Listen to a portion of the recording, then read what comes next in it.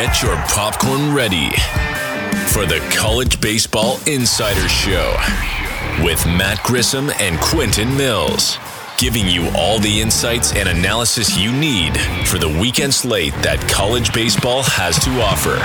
Oh no! Battles deep into the night! Has left the stadium entirely! Now, here are your hosts, ready to dive into the top matchups.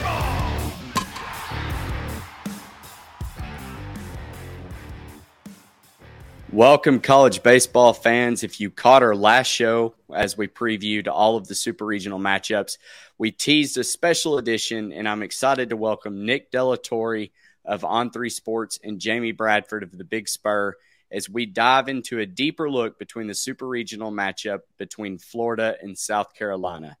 So sit back, relax, and listen as we give you a true insider's look into these two programs. Welcome in, college baseball fans. I'm your host, Matt Grissom of NCAA Insiders, joined as always by Quentin Mills. And we've got a special guest here. We've got JB from the Gamecocks show. JB, how's it going? How you feeling ahead of this weekend? We're going to talk about the Florida series.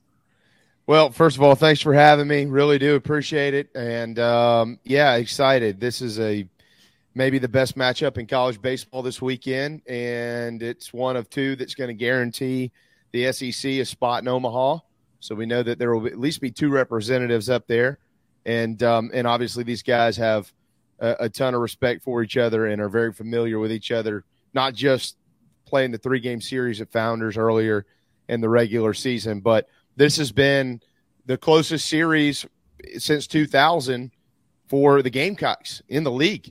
40-38. Carolina leads it over the Gators since 2000, and they've both won national championships. They've seen each other in the postseason, and they both have beautiful ballparks and the whole nine yards. So it's a power versus power weekend, and I think anybody that tunes in at 6 o'clock Friday night and 3 o'clock Saturday, and my prediction is at some point on Sunday they're going to see some special baseball. And to lengthen this response even more, get used to some of these names, because over the next 2 to 5 years, you're going to see a bunch of them in the big leagues from both Florida and South Carolina. So South Carolina swept Florida earlier this season. Do you think that is an emphasis on this at all, or because it's the postseason, have we turned over a new leaf and this is a new season? Yeah, no, so I talked to Coach King earlier this week for a while, and I kind of mentioned the same thing to him, and he thinks it has no bearing at all on the series. Florida's a different team than they were that weekend. Their bullpen's gotten better as of late, and that was something that I know they were a little concerned with. Brandon Neely didn't pitch in that series. Of course, Quentin, not to take a shot at you, I don't mean it this way at all. But, he is a closer. I'm sure they would have found a way to get him in the game somewhere. But, when you're not winning at the end of the game either, you're not going to blow that guy a bunch. But I've always been a big believer. It's funny, fans, they say these strange – I've always thought they're strange, at least these strange things. If you have a big game and you score 15 or 16 runs, you're like, man, I hope we didn't score all of our runs last night. Well, you're allowed to score as many runs as you can, right? Like there's no allotment. Or golly, I hope we didn't, waste all of our wins and that. Well, no, you are allowed to win more. Like, so, but I've always been a big believer on it's better to win than not, period. But with that said, I don't think that anything that happened in that series necessarily, maybe outside of a couple of scouting things here and there, are gonna bring a ton of significance. This is the super regional. Like, you have to go play, and you have to play well. And regardless of what happened that weekend, none of it really matters when they tow it and throw it tomorrow night. So I'm excited to see. I mean, some things for Carolina are different. Will Sanders is going to be used in a different role this weekend and things like that. And he had a great outing against the Gators at Founders. So I don't think there's a ton. I just think that it's a couple power programs who are going to draw some scouting reports from it. But at the end of the day, it's just going to be about going out and performing. So I think obviously you guys turned it around from your what was it, 3-11 record down the stretch. How impressed were you by the team just kind of shaking that off and playing so well in the regional? That a lot of folks, and I'll admit, I didn't think y'all were deserving of being a regional host, but yeah. I'm glad another SEC team is coming out of it. But just kind of take us through your thoughts on the team as a whole and that the tough stretch you had, to say the least. Dropped 11 of the last 14. Yeah, so I'm pretty close to that program and know those coaches inside and out. They're dear friends, and so I get a little extra information from time to time, which is good and bad. I'll say. But it was this team. One of the great things that was happening during the month of May while they were struggling is that Coach Kingston never, ever, ever let them think for a minute that they weren't still one of the best programs in college baseball. Because when they did sweep Florida, I thought at that point in time, based on what their resume was, that I thought they were the best team in the country. I thought at that time, okay, I thought they're playing like the best team in college baseball, and I meant that for two different ways. One was themselves, the way that they were performing. The other was I thought that Florida was one of the top couple of teams in college baseball. I think Wake Forest is one of the best teams in college baseball. I think LSU was one of the best teams in college baseball, but I also, at the end of the day, when all the chips are on the table in like a College World Series type format, if you ask me head-to-head Florida and LSU, I'm taking the Gators. If you ask me Wake Forest and LSU, I'm taking Wake Forest. I love Paul Skeens. I saw LSU up close and personal for 2 straight days in Columbia. Don't love their bullpen, love their offense. But guys, we know what Omaha brings. Omaha's a tough place for teams like LSU and Florida and South Carolina, these power mashing type programs. You can't just hit 2, 3, and 4 balls out of the yard every game up there. It's not how it works. And so I thought at that point in time, Carolina was really one of those teams, if not the best team in the country. I wasn't sure how they would finish. And then they finished terribly. But there was a lot of stuff that was all connected, but at the same time disconnected. So they had different injuries that hit at different times. So you had a trickle-down effect. And you were playing new faces in new places, and you had guys carrying on different inheriting roles that they had not been on, that they had worked for 1 or 2 months to kind of cement themselves into. And then all of a sudden it was, hey, I really don't need you to do this anymore. Now you have to do this. And so one of the things that group kind of did was they huddled up the staff and they said, how do we find a way to make ourselves – we've done a ton. We're 34-6, or I guess at that point in time when they started losing a little bit, I think they were 35-8, I think is what it was. And some of the injuries started to mount up, and they said, how do we just make sure that we're whole when the postseason gets here, or as whole as we can be? And so that was the game plan they kind of came up with, like, let's manage this, this, and this. And so that's why they never really wavered internally, because they knew what was coming. Will McGillis is back in the lineup. Braylon's going to be back at short. Sanders is as healthy as he's been. And there's even a couple other little nicks here and there that they've been just kind of having to work through, where they felt like if they could get all of that seemingly around the same time, they could do damage in the postseason. And so that's why they never wavered. And I know day of, Coach King was on the phone with the committee throughout the afternoon, kind of behind the scenes going, look at this, look at this, look at this, and look at this. And from what we understand, at least, the committee themselves never perceived South Carolina to not be a top 16 team. And so they were going to get it.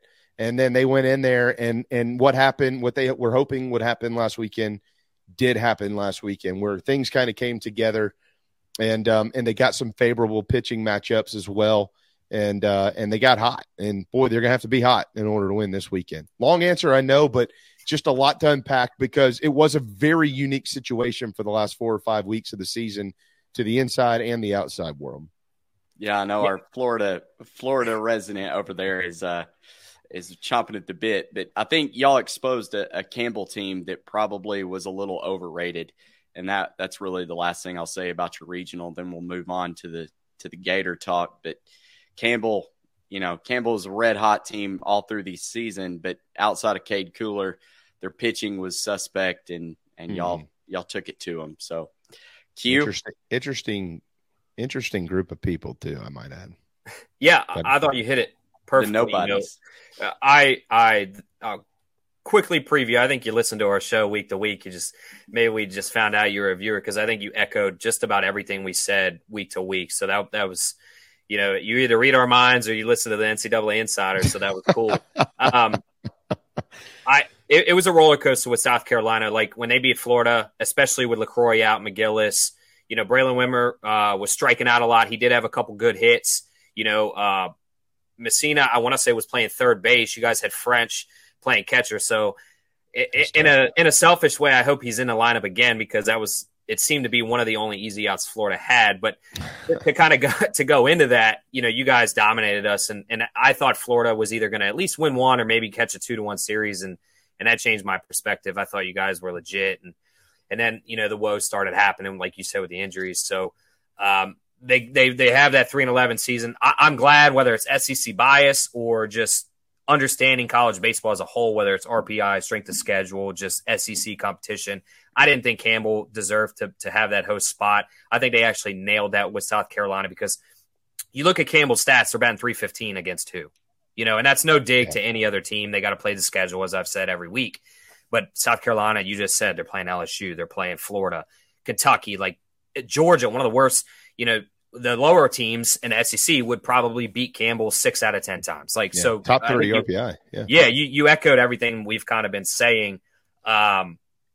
What I guess now, so they've got all the healthy guys back. Like you said, this is a new series, right? I think and this is just how I would perceive South Carolina, is you got to kind of reset. You don't worry about those 3 games, whereas Florida's saying, hey, they embarrassed us on the road. They beat us 3 times. Like, that's a motivation factor. I think you actually, as South Carolina, or, Coach Kingston has to say, it's a 0-0 slate. Don't even worry about what we did. This is a new matchup, new team. Florida pitchers pitch way better at home statistically, so you're going to see different things. One of the biggest things, I think, you'll see less walks. I think Florida walked 24 batters in 3 games, which is highly uncharacteristic of any team in the country to do that. So they're going to have to swing at strikes. What is the approach with that being said? I know South Carolina has major power, but they also tend to strike out a bit. What's the approach, knowing Florida's probably not going to walk 24 batters? So they've got to be ready to swing, get the bat off the shoulder. What's kind of the echoing force behind that as we head into Gainesville? Yeah. So, I think, I've been a harsh critic throughout the year of umpiring. I think it's gotten really bad. Very bad. I'm going to answer your question, but I want to make sure that I lump this in because it's very, very important. I think, especially tomorrow night in the pitching matchup with Hicks, who's not officially announced, but that was my next question. And so I won't jump ahead on you, but I think that in TrackMan itself, and I've talked to numerous college head coaches about this, pitching coaches about this, and hitting coaches and everything in between, not just the guys on the Gamecock staff, but everybody I know, which is a lot of them. And they all echo the same sentiment every time we talk. TrackMan's ruining the game. And we got to figure out a way to use TrackMan to make guys consistent, but not squeeze us. I was a catcher, and so I see it from both sides, right? I mean, you want to, if you're a catcher or a pitcher, you want to be able to do a little bit more than nibble. You want to be able to get off and get a couple of inches if you can. But if you're a hitter and someone calls 1, 2, or 3 inches off the plate, you're pissed. So, I mean, I understand it from both sides. So I think this weekend, whoever's behind the plate, I don't know what that's going to look like.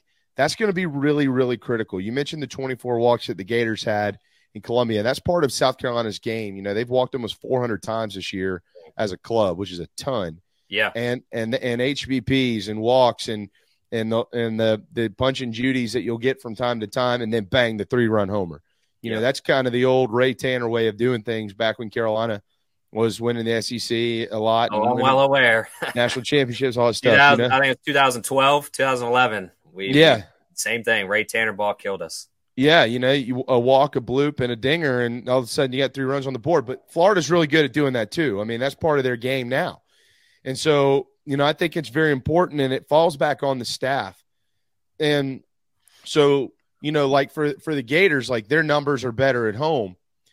But if you get a guy behind home plate who's not an SEC guy, and they're more than likely not going to have an SEC guy in the crew because it's a super regional, then you know, I'll be interested to see if that affects the game one way or another. To the baseball side of this, it's just having mature at bats, having discipline at bats. And Carolina generally is not going to – a lot of their strikeouts this year, guys, I know you've watched them play. It's very frustrating from a baseball purist, probably like we are. I hate call third strikes. They drive me nuts. But when you bring a big league approach into the locker room, which is what Monty's brought in, which is don't expand your zone, and then a guy misses the call, you're going to get a lot of call third strikes. And I don't like it. They still have to work on it and fix it moving forward, but that's their approach. So, you know, you got to protect, and that's something that's important this weekend. Stay within yourself. Don't try to do too much. This team is good enough to leave the yard 2 and 3, 4 times a game if it gets to that, just based on going in there and staying disciplined, and make sure that, I mean, these guys at Florida's throwing they're all top 10, top 15 guys. They're all going to pitch in the big leagues. Every one of them. They know how to get guys out. And so it's very important, and this is just a simple hitting thing. You're going to get one mistake maybe in at bat. One. That's it. Outside of that, you're going to have to hit their stuff.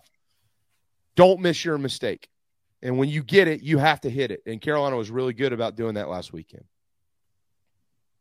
Now, you touched on one of the guys earlier to Matt's question, you know, with the injuries. I know Braylon Wimmer kind of tweaked his hammy. What's kind of his status? I would imagine any light practicing, probably very light BP for him, just to kind of precautionary. You know, is he going to be a full go at short, or is that maybe game one they DH him to kind of let him get his body settled in? Like, what are you kind of hearing in the Gamecock camp about him? You know, because obviously you don't want to push him too hard and then something major happen, you lose him for what we presume is game 2 and 3. Yeah, I think McGillis is your DH. I'm not sure that's going to change a whole bunch. The issue with Will McGillis with his wrist, it's worse when he tries to throw. I'm not really sure why that is, but I'm not an expert on wrist injuries. Sure. You know, and so he's going to be your DH. I'll just tell you, tomorrow night, if you saw Carolina's lineup last weekend, don't expect it to be any different than it was. I think it's going to be – Coach Kingston is he is not scared to use the analytics and make adjustments here and there, but he's also one of those crazy baseball guys like we are. When it clicks, he's you don't change it. Yep, I get that. Yeah. One of my last questions that I literally had written up was pitching. You know, kind of what to expect. Obviously, unofficially, you know, Hicks is probably going to throw game 1. Sounds like Sanders is going to come out of the bullpen, you know, maybe in a longer stretch if one of these guys gets hurt. Who do you kind of predict to be the other starters? I'm assuming Eli Jones might slide in there. Obviously, Mahoney's been pitching well. I'm presuming he's probably going to be a game 2 matchup, and then game 3, depending on the situation, you could see maybe an Eli Jones or like a Jones couple innings, and then maybe bring in Sanders if they have the lead. Like, what's kind of the rotation looking like this weekend? Yeah, I mean, I am expecting it to be Hicks, Mahoney, TBA. I don't even know that King he might announce a game 1 starter tomorrow, and then TBA Saturday and Sunday, because they're in a real, and that's not really gamesmanship as to what he would do there. There are, of course, coaches out there who, like, I won't call this gamesmanship. It's just kind of what they do, like Arkansas forever, right? They always announce a Friday guy, and then that was the most frustrating thing. Very, yes, because he knew. Like, we knew somebody's going to pitch tomorrow. We'll figure it out.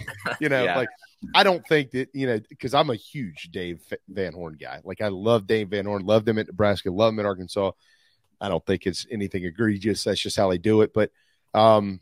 But for Carolina, one of the things we've kind of talked about a little bit this week is it is a really good sign. It's a really good sign if in the first two games, James Hicks, Jack Mahoney, Will Sanders, and Eli Jones all pitch.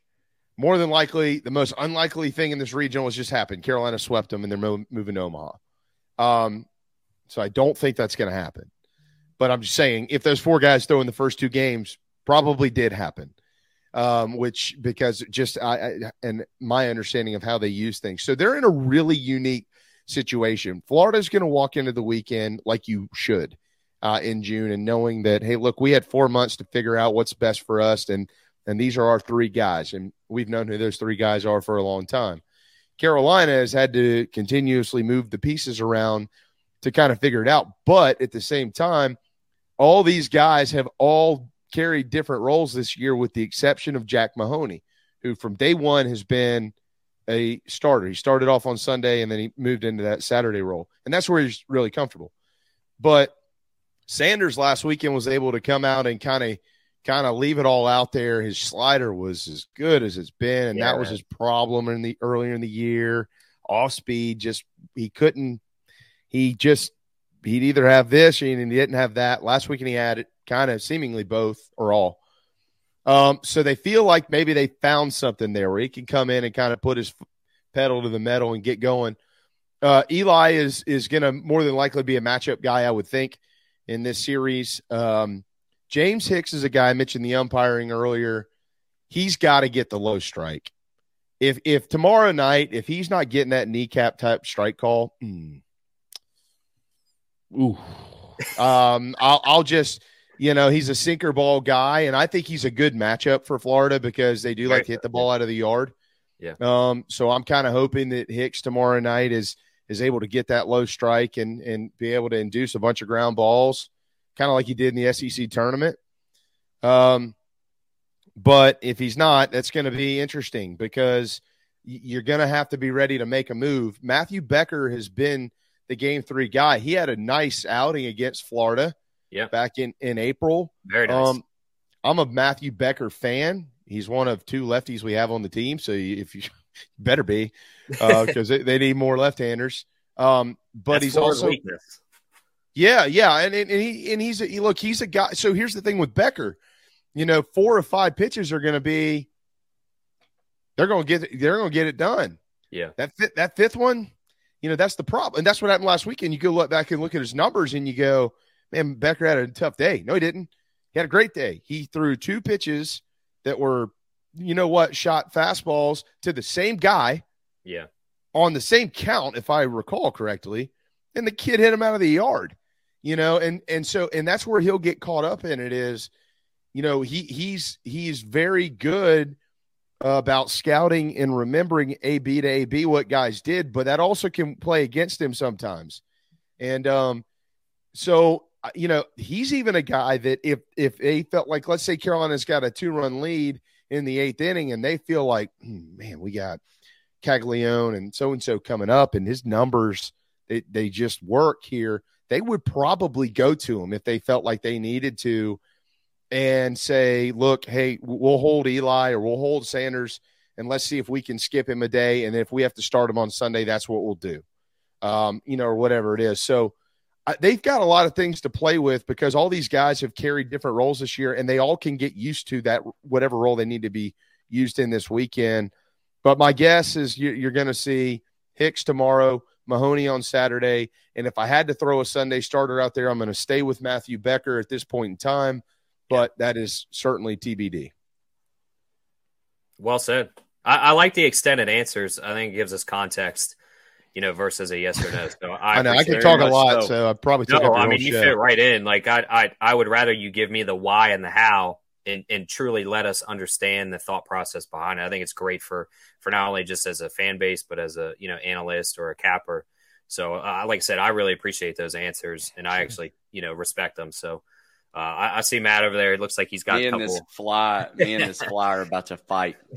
I got kids that leave doors open. It's annoying. I know you as a dad, you probably know that.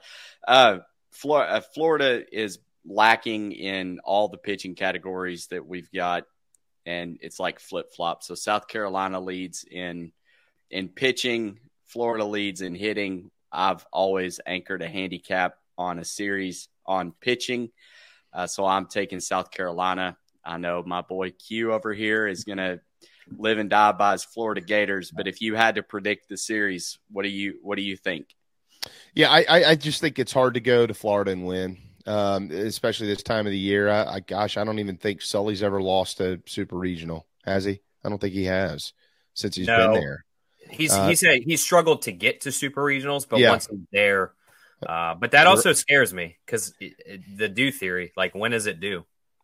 Well, yeah, I mean, and generally, if there's a team that can do it, it's a team that's built similar to the Gamecocks. They're identical if you really look at it. Yeah, I really wish Carolina could have been healthy all year. I really do, and I'm not just saying that as a fan. I mean, I'm a baseball guy, and I really really like to, especially the SEC. I mean, this league's ridiculous. Carolina has survived it. I'm not sure many other teams could have. And they've got a great makeup. I just find it really difficult for them to go down there and win the series. I hate doing it, but I'm taking the Gators to win it. But I sure hope I'm surprised, and I hope I'm wrong, and I hope that somebody in the locker room sees this and calls me and tells me I'm an idiot. and I'm fine with that. But it's just I mean that nothing against South Carolina. It's a respect thing. I've got a ton of respect for Florida Gators baseball. And I think that they'll do it, but I do think it'll take 3 games. Good deal. JB, let everybody know where they can find you. Yeah. So we are part of thebigspur.com. Our program is Inside the Gamecocks. You can find them on at Gamecock Show on Twitter.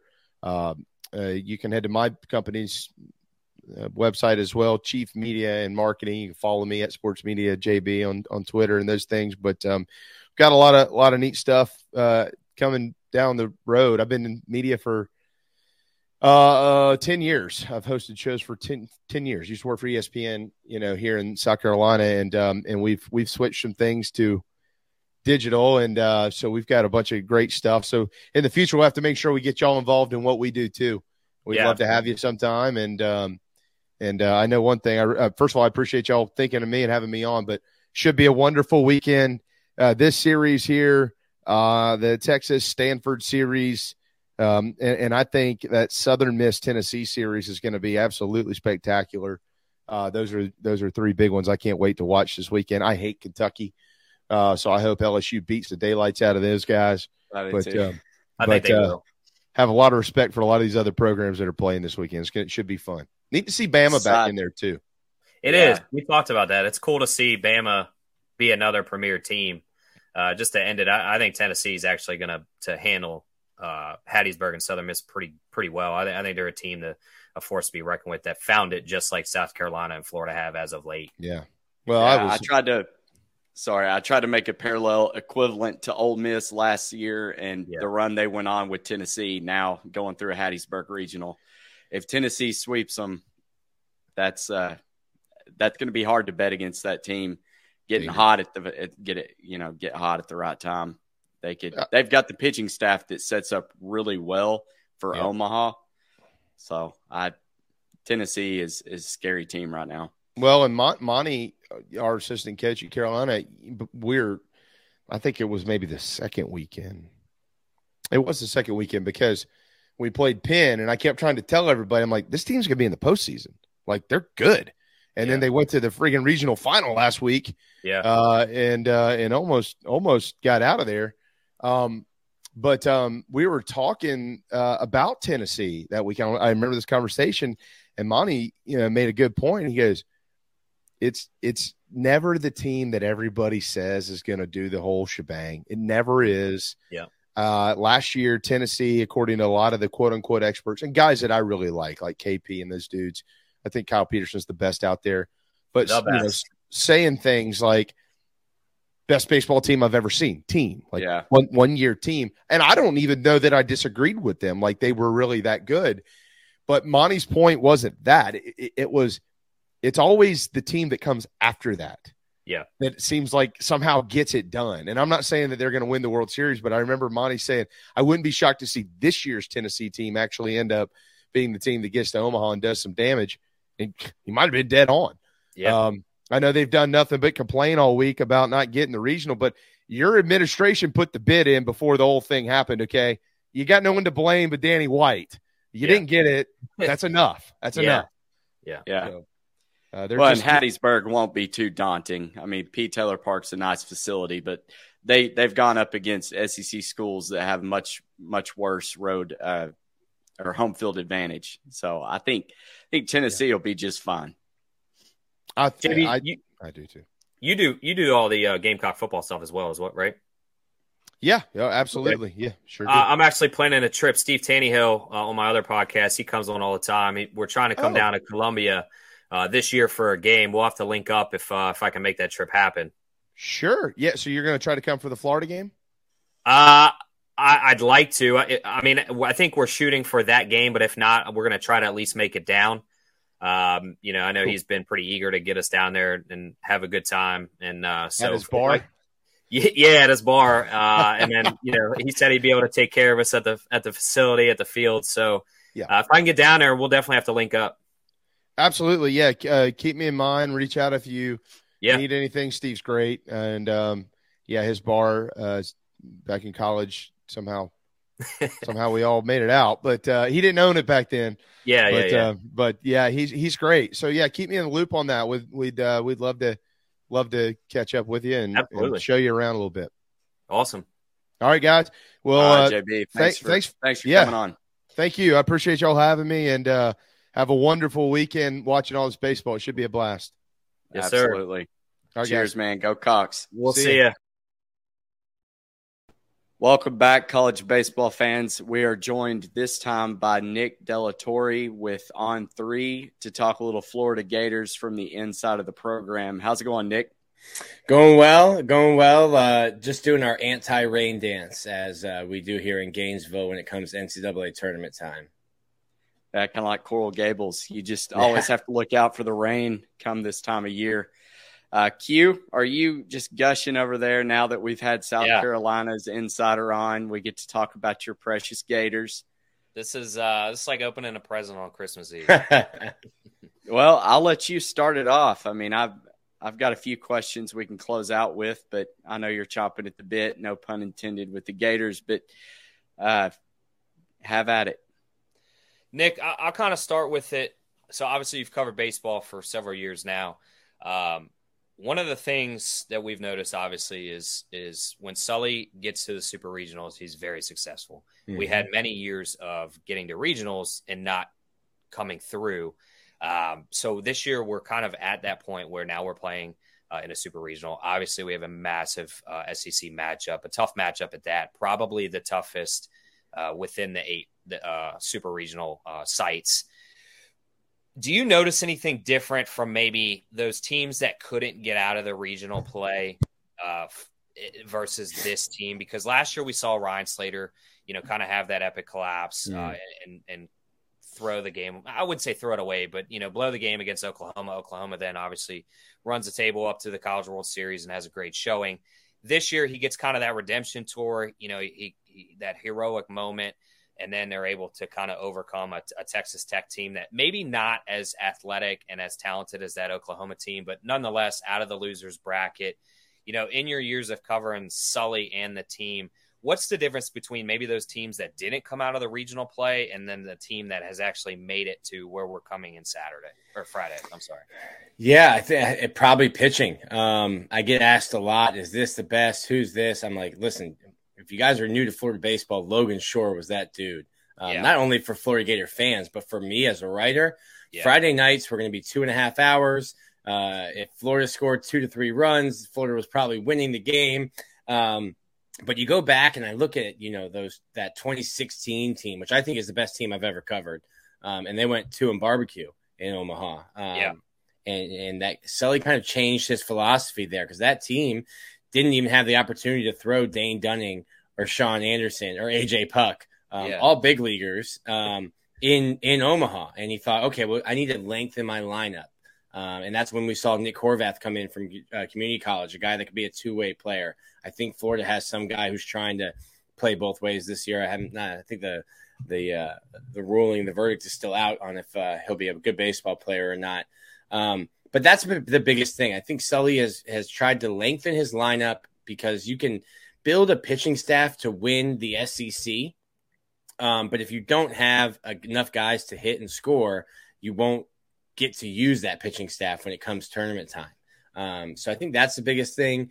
But when I look at those teams that didn't make it out of regionals, I thought the world of Tommy Mace and Jack Leftwich, but they weren't the guys that came before them. They weren't Brady Singer. They weren't Jackson Coher. I don't know that Brandon Sproat and Hurston Waldrop are, but I think they are closer to Logan Shore, Singer, and that. So Florida has that front three, that frontline starters are probably as good as any three in the country. I won't go as far as saying they're the best, but if you gave me three, I think Florida would stack up really well with any three in the country.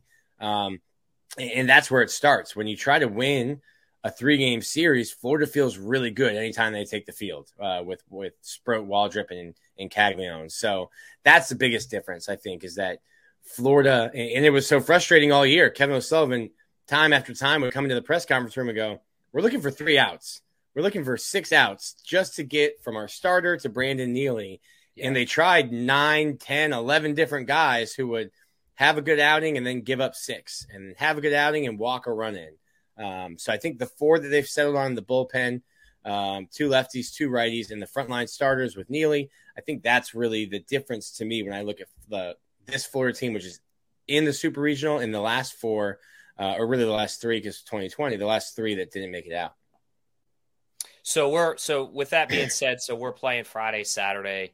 Hopefully we're headed on Sunday to Omaha, but might have to play game 3 if necessary, which realistically, as good as South Carolina is, I kind of assume it's going to go 3 games. It's so hard to sweep in the SEC, especially in a monumental moment like this.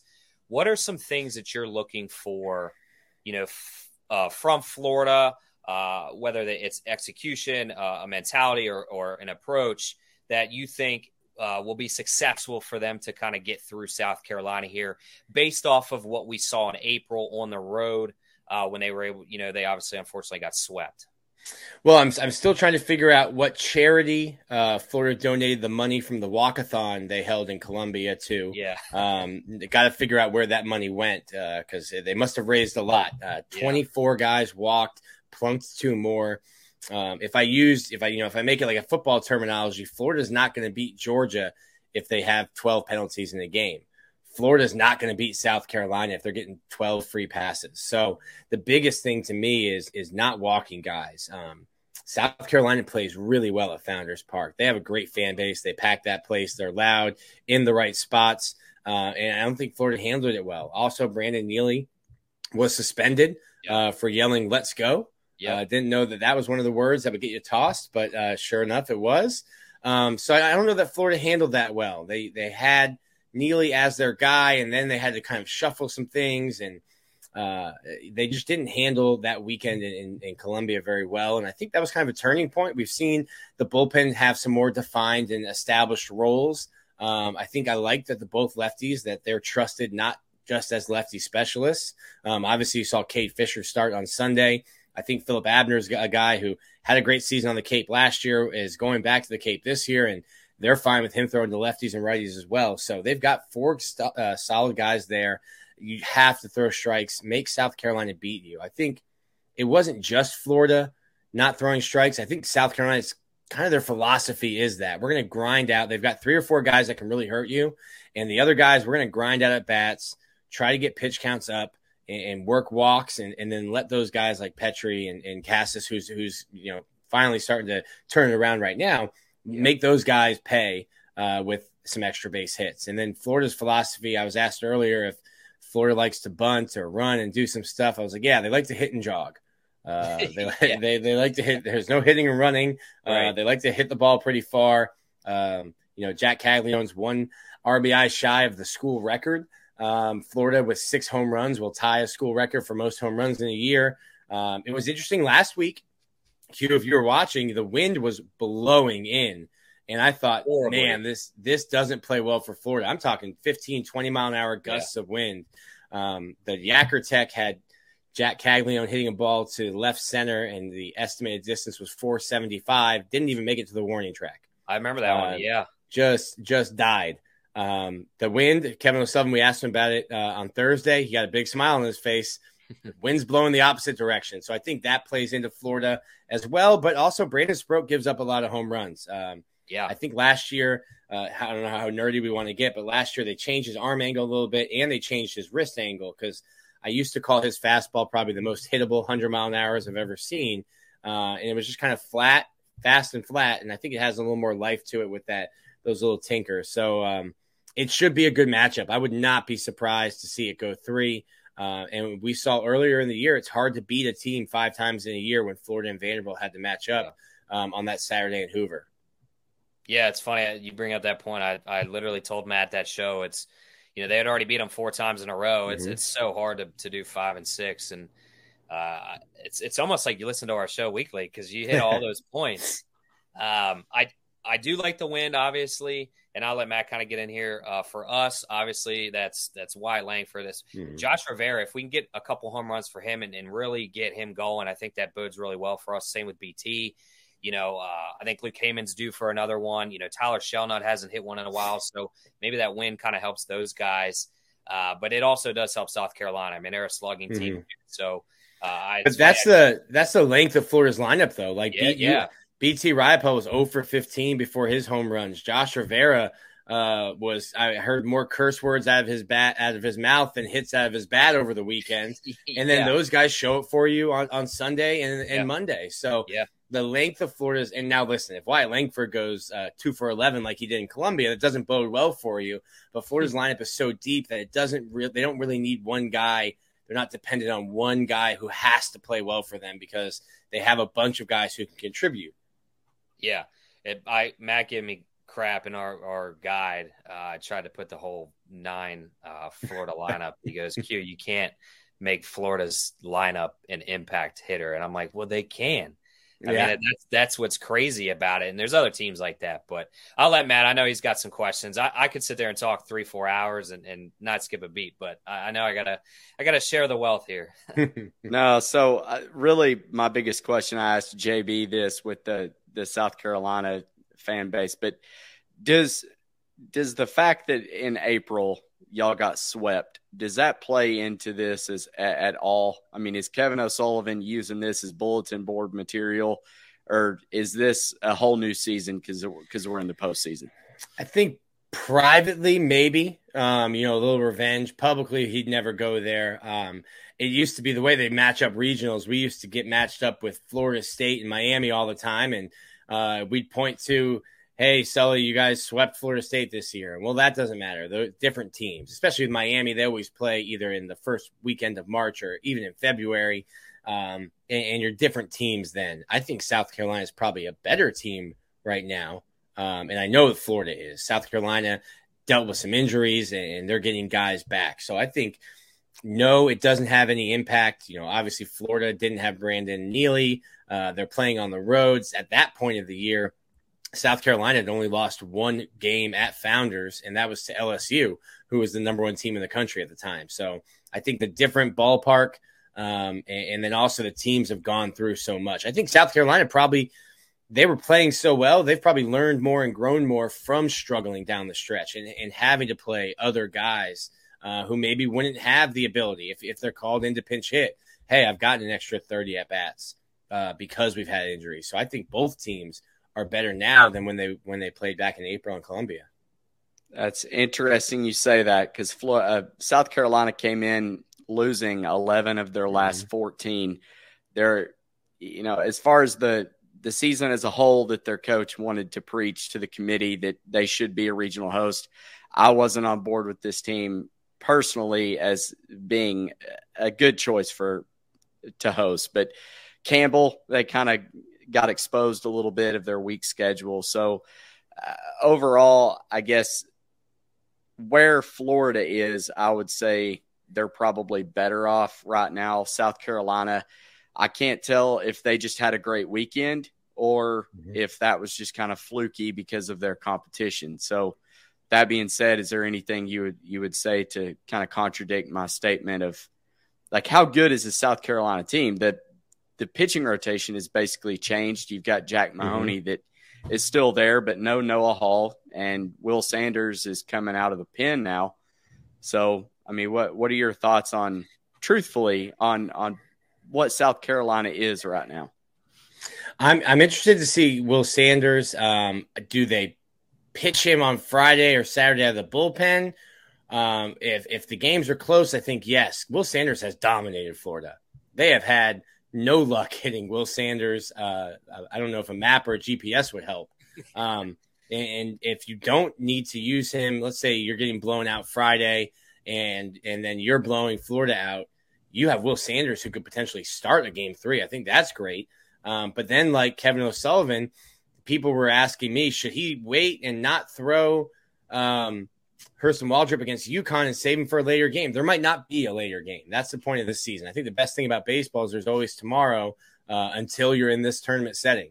So I'll be interested to see what Coach Kingston does in that aspect, because if I look at what Will Sanders has done to Florida's lineup, which is, I think, one of the best in the country, I like my odds throwing him against Florida. So I think South Carolina is good. I'm going to go back to Florida throwing strikes, and it's not, like I said before, it's not Florida being bad or being wild. These are long, deep at-bats that frustrate pitchers. So if that happens and Florida has to get into their bullpen, how much do you have to use? If let's say Brandon Sproat has a bad start and only goes 3 innings, or if Brandon Sproat is pitching well 3 innings and we get lightning tomorrow and there's an hour and a half delay and you waste Sproat, I think Kevin O'Sullivan, they kind of altered Jack Caglione's schedule on Thursday, and he would come in. And then if you're pushed to a game 3, what does Florida have and what do they use? So I would pick Florida to win this weekend, especially being at home.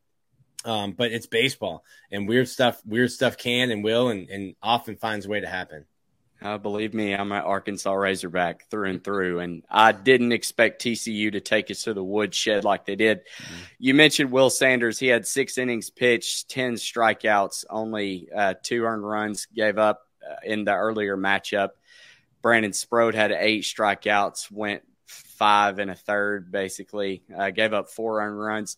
So who do you think, as far as we know, South Carolina is pitching James Hicks on Friday.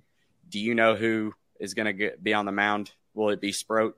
Yeah, like the Shania Twain song, "Dance with the One Who Brought You." They got cute last weekend with Jack, who needed a little confidence boost facing FAMU, which I think was a really good hitting team for a SWAC team. But they got cute last weekend. It worked out, and then it almost didn't work out. But yeah, dance with the one who brought you, and it'll be Sproat on Friday, Hurston on Saturday. You know, that to me was one of the biggest telltales as far as where Florida was. I know they've got the bats to beat anybody. I wanted to see them pitch a game to a victory, because that was, in my opinion, the biggest question mark for the Gators is, you can score 8, 10, 12 runs a game. That's fine. What about if the bats aren't hot? Like, you don't want to have to score 12 runs a game to win. Yeah. So to see them win, what was it, 3-0 in that game? That was impressive to me. And the Texas Tech game, that was like, y'all hung in there, and I think the pitching was fine. Texas Tech kind of got a break there near the end and just pulled away. But just to see you fight back, I think it showed a lot of resiliency, and it makes me more confident, I think, now, seeing that, having a futures ticket on Florida, that this team really can win it all. Yeah, I mean, they're good. In a 3-game series, I think I've always thought they were good. You always say 20 is probably the magic number to win the SEC. That's 2 out of 3 every weekend. And with those 3, like I said before, you feel good about Florida's chances. And then you go into a super regional. They lost to Texas Tech, and I thought they just don't have the arms. You're going to have to throw Tyler Nesbitt. You're going to have to rely on Blake Purnell. Shout out to my St. Thomas Aquinas Raiders. But I don't know. Like, these are guys who I think are really talented. And as Florida fans were telling me that this team stunk all year because the bullpen was giving up a bunch of runs, I said it's not talent. Like, these guys have talent. It might just be between the ears. Florida had so many guys. You might go into a week thinking, I have 2 innings this week, and if I don't go 6 up, 6 down, I'm done. And I think guys were just pitching tight. It will be interesting to me this week to watch. Hurston Waldrop's the only player on the roster who has played in a super regional, which is a crazy thing to say about the University of Florida, given the history they've had with Kevin O'Sullivan. And Hurston Waldrop didn't play in the regional for the Gators. It was with Southern Miss. So many guys, Brandon Sproat, Josh Rivera, they could have signed. Josh Rivera, once it got to, like, I think the 5th round last year, was just telling teams, I'm going to go back to school. BT Riopel, I still think he's crazy. He played the highest level of competition last year that he's ever played at and played his best season ever. He wanted to come back. Do these guys who are so close to accomplishing 2 of their 3 goals, winning the SEC, getting to Omaha, and then winning a national championship, do they play tight? Down the stretch, Florida hasn't hit like they have all season long. It started a little bit in Kentucky, was a big thing in Hoover until the game they actually lost. And then it showed itself again in the regional until, Sunday and Monday. So it'll be interesting to me to see, does the team rise to the occasion? Do they act like it's just another game, or do the weight of being so close to accomplishing the goals that they came back for, does that kind of crush them and does make them play tight? So for those who haven't watched a whole lot of college baseball, you're telling them about the Florida Gators. Who's the one pitcher and the one batter on your team that you would say is must-see TV this weekend? And it may be the same player. It's not. I'm going to go with Hurston Waldrop. His split changeup is one of the most dirty, filthy, disgusting pitches I've ever seen. I got him to send me a picture of how he holds the ball, and I don't know how you throw that with any sort of accuracy. He basically splits the ball in half with his 2 fingers, and the other 3 are kind of like off to the side. I don't know how you throw it for strikes, but he does. It has unbelievable arm side run. And then Jack Caglione gets all of the hype, and he deserves it. Like, I don't think he'll win the Golden Spikes. There's a lot of love for LSU. You can see that with who was put into their region and who they were matched up with for a super regional. I think they had a nice paved road to Omaha, while South Carolina and Florida have to battle it out with each other. But I think Wyatt Langford's my guy. I think the things that he does, he's kind of understated. He's not a new school player. If you dropped Wyatt Langford into a left field or center field on a team in the 1970s, he'd fit right in. I don't think he would wear batting gloves if they didn't make him because of blisters. He doesn't wear any Evo Shield. There's nothing. He had that really touchy injury and in the middle of the year and played 2 more innings in left field. I would have quit baseball. So he's the guy. The way he brings his hands through the zone, drops the barrel on the ball. I really like watching him. And then the baseball IQ. He's up on first base. He goes to steal last week, and they're shifting Jack Caglione, who is the second guy I would point you to if you wanted just a one hitter and pitcher. And Wyatt slides in at second safe, and because of the shift, third base is open, pops up, takes off to third. He's just a guy with a great baseball IQ, old school kind of player. He plays the game. If you were coaching, a little league team, and you brought him to a stadium, you'd point at 36 and tell your 10-year-old, hey, watch how he plays. That's how you're supposed to do it. They did not say that about me when I was in college. They were like, hey, you see what he's doing? That guy, don't do it. That's why he made the cover. We did our super regional guide. I had to put him on the cover. I think last weekend he was probably the most impressive player in the country. And he's walked 50 times this year. They're pitching around him because of the year that he had, and He's still remaining patient. And I'm lucky enough to sit next to the Yacker Tech so I can see kind of the K zone. He has a disproportionate amount of balls, 2 to 3 balls off of the outside, offside, but probably getting close to the chalk that are called strikes. And I would have had some words. I probably would have gotten tossed out of the game. But he's just a really patient hitter, a really professional approach in the box. Yeah, I mean, you're preaching to the choir. I would say he has become probably one of my favorite Gators to ever suit up for them. Brady Singer's up there. Alex Faedo, I mean, just the tenacity he pitched with. I mean, those are, legends in my opinion. So, to hear that, it's almost like a beautiful sermon in the background. And a couple points that I kind of wanted to. One, I know BT's kind of locked up this financial job. If he does get a call relatively early, do you think he'll turn it down and kind of stick to that path? Because catches, I mean, realistically, no catcher outside of like Buster Posey really bats 300. He bats between 250 and 270 consistently. He's a great leader. He can call a game. You can see that really well. He blocks the plate really well. He's a smart ball player. And I think teams look at that. And I think even last year's hype, and he's kind of, I don't want to say decline overall, but maybe offensive numbers just aren't there like they were last year. But I think he's got a good opportunity to make something out of a career. So, I mean, is he being around him? Is he kind of locked in like, hey, I closed my recruitment down. I'm done. Yeah. So last year I thought he'd be gone. He's a left-handed hitting catcher with some pop. I think they put way more on his plate this year. He's only the third catcher under Kevin O'Sullivan to have the opportunity or to earn the opportunity and the trust to call a game. The other one was Mike Zunino, who was drafted 3rd overall. Golden Spikes Award winner. Yeah, Golden Spikes Award winner. And first base coach now, Mike Rivera, who was a national champion. So he's in some rare air in terms of that. And Sully's a former catcher, so he's hard on those guys.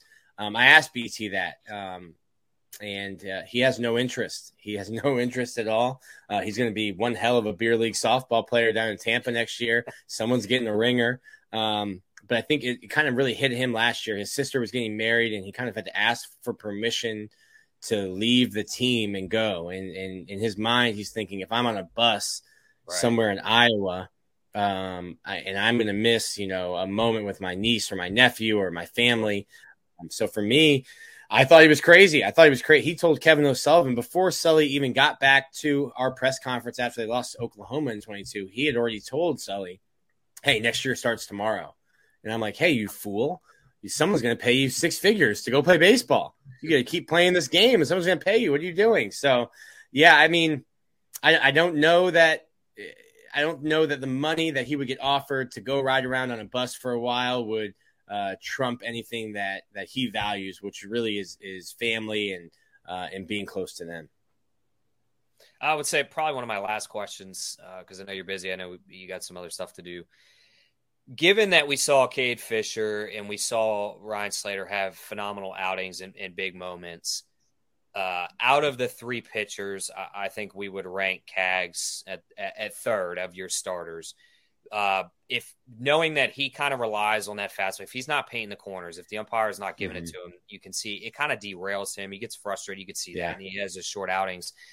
And frankly, and same thing with Hurston. If that sinker, if the split finger is not getting called, if it's dropping low in the zone and they're not giving it to him, knowing that we saw Cade have so much success, we saw Ryan have so much success throwing strikes, trusting their defense, moving the ball around the barrel per se.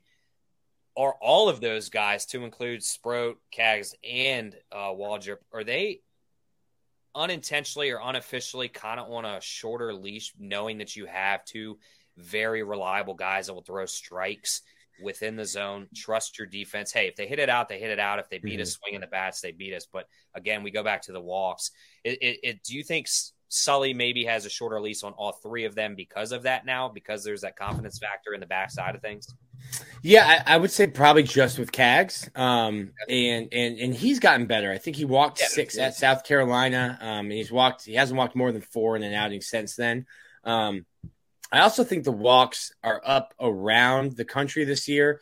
I know the SEC umpires were told, because they're being graded on that Yacker Tech, that PitchCom set, not PitchCom, but the Yacker Tech. And they were told to give a ball off the plate so that if it's grazing, that's a strike. And I think when you are told you're being graded, you'd rather be a little smaller and Right. hey, I know this is a strike. So I think, because I've brought it up to Sully several times. Hey, you're walking more per 9 than you've ever walked. And he's, explaining it, sometimes cursing his pitchers and saying, I can't throw the strikes for him. But there's some to that. I think the only one would be Kaggs coming off of Tommy John surgery. I think the big thing for him and probably the last thing that comes back is your command and your accuracy. The pitch, and you're absolutely right. When he's able to locate the fastball on either side of the plate, he's way more effective. A pitch that he's starting to throw a little bit more, which he had been hesitant to, is his cutter. The way he holds his cutter, there's so much pressure on that middle finger to kind of get the spin that he wants out of it. And if you just try to do that and hold a ball, you can just feel your whole forearm tighten up. And that's the pitch he tore his UCL on. So I think he's been hesitant to, but that's a variation on a fastball that he can mix in, especially to bust lefties inside with the movement that gets. So as he becomes more comfortable, I think he's throwing more strikes, but he would be the guy that I think Kevin O'Sullivan would have a tighter leash on. It would be interesting. I didn't know that Florida was going to be as deep and wasn't as confident in them prior to the regional, but let's say the Florida does what Florida weather does, and Brandon Sproat's start gets wasted tomorrow because of lightning. I think Sully would follow up with Jack Caglione. And if you get forced to that Sunday game, the if necessary game, now you feel really good because of what Cade Fisher did last week and what Ryan Slater did last week. So that also you feel good because you've got Colby Halter looking like Nolan Arenado for a minute there on Monday, and Richie Schieckhofer. I don't know how much he brings offensively, but he is an upgrade over what you've had in the outfield when you've tried to mix in, Dale Thomas, who's not an outfielder, Tyler Shelnut, who's not an outfielder. So when you're throwing Ryan Slater and Cade Fisher, who aren't strikeout guys, who are pitching to contact, you want to have as many gold gloves as you can out there in the field. We got to get Robertson going and Halter going offensively. It did not bode well when your coach says we're just hoping he can lay down a bunt or have a 6-pitch at bat. It doesn't bode well for your playing time in the near future. Yeah, he's young. Nick, I don't know if you're superstitious at all. I don't want to scare you away from the question, but moving forward, we'll call it whoever comes out of this super regional. You're not going to be bracketed with Wake Forest, which is probably the biggest thing going into Omaha that a team could ask for. You would take on the winner between Virginia and Duke. Is there a team that you'd rather play, or do you have anything? Is that too far down the road to even worry about right now? Yeah. Or do you feel like the SEC team is going to take care of them? I got I'm a big SEC homer, got my hat on. I think it's really favorable for Florida if you can get there. And obviously you want to stay in the winner's bracket, but after watching these guys in the regional, I think Florida has the arms to make that kind of run, even if they had to come out of the loser's bracket like they did last weekend. Not having Wake, I got to watch a lot of that Wake Forest regional. They are good. And I think you don't even really need to watch them play. Just knowing that they play in a very hitter-friendly park, a little jewel box, and then looking at their pitchers' numbers, and you're thinking, okay, well, if they're pitching in this park and those are the numbers they're putting up, then this team's for real. But obviously you're going to have to go through LSU, and I think LSU, as good as they were all year, I think I put Florida's pitching staff up and say they're better than LSU's. You may not have Paul Skeens, but LSU doesn't have the depth that Florida does. So I think Florida fans haven't really turned their attention to the bracket yet. They were just worried about beating Texas Tech twice and having to, take the road less traveled to get out of a regional. I definitely think that bracket sets up a lot nicer. I mean, you've got TCU, Indiana State winner, Oregon, Oral Roberts winner, and then, of course, the Florida, South Carolina, and then Virginia, Duke. Meanwhile, you've got a red-hot Texas team. You've got Stanford, LSU, like you said, Wake, Tennessee coming out of that other side. That's going to be a gauntlet, a lot of good pitching over there. So I'm rooting for the Gators. I hope they get it home. I unfortunately had to bet with South Carolina getting plus money on the series, but I heard you say earlier you feel like Florida takes care of it. Is it a sweep or do they win in 3? I'll go with they win in 3. It's going to be interesting because South Carolina can thump too. We might not be a good day for the pitchers or a good weekend for the pitchers. You might get some Florida South Carolina football looking scores out of these two baseball teams if the wind is blowing out to center field the way it was blowing in from center field last weekend. I just think I have a hard time picking against Florida in a 3-game series with this team. And if I was betting real money on it, I would have won plenty because they won 8 out of 10 weekend series in the SEC and won all of their home series, whether it was SEC or non-conference play. So tickets sold out in 20 minutes. I don't know how many South Carolina fans bought those tickets, but I passed the Hilton on my way to the stadium today, and the parking lot was packed. And I don't think there's a lot of Gator fans coming in from out of town. So maybe there's some South Carolina fans, but this is what Scott Strickland envisioned and what the University in Florida envisioned. And when they built a $65 million stadium, they didn't build it to have 2,000 people there on Tuesday nights. They built it to take the fire marshal to a steak dinner and to pack in a couple extra thousand, see if they can get close to 9,000, 9,500 at Condren Ballpark this weekend. Well, Q, do you have any other questions?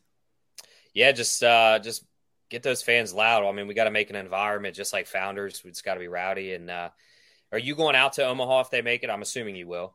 Yeah. You already said that. Against my fiance's hopes and dreams, I'll be out in Omaha. I joked with Scott Strickland. I told him, I said, hey, I know through Freedom of Information Act, I know what you, Billy, and Sully make, and I'm going to send you guys wedding invitations. You don't have to come, but just know that I know what your salaries are, and the gift should be appropriate based on that. And Scott laughed, and I said, actually, if I could get a ride home, if you guys win it or go all the way to the championship, I might need a ride home, or else I won't have a wedding to go to. I like – can you pay for the re-wedding because the wife – Yeah. So I was out there in 2017. That was my first time actually ever in Omaha. So I never got to Rosenblatt. But I don't know where the Charles Schwab now. It was TD Ameritrade when I was there. Was out there 17 days by myself, and then 18 was a little quicker. It's a great – if you're a college baseball fan, that's a pilgrimage you need to make. There's just so much great baseball. There's 299 Division I college baseball teams, and you get to watch the last 8 playing. So it's just a really high level of baseball and a lot of fun. You hear that, Matt? Just come out with me this year. Yeah, we talked about this backstage. I've never been, and Arkansas has been there several times over the last few years, but I can't make my first time. Matt's haunted by the ghost of that foul ball. I know. Yeah, that's why I almost booked a flight to go. And then we ended up watching game 1. I felt really good about it. So I said, no, I'm not going to go because if I do go, we're going to lose. Yeah, very. And then, the rest is history. So, well, it might be a time to go out first time. No pressure. You're not worried about it. You're just there to watch and enjoy some ball. You don't have to sweat out your team. I'm convinced Q had you on speakerphone when he was telling you that. Because that's verbatim what he said. But Nick, I appreciate you joining us tonight. I love it, guys. I look forward to this series. This is one that I'm very excited about to watch just as a college baseball fan in general. So good luck this weekend. Yell loud and chomp on. Let's go Gators.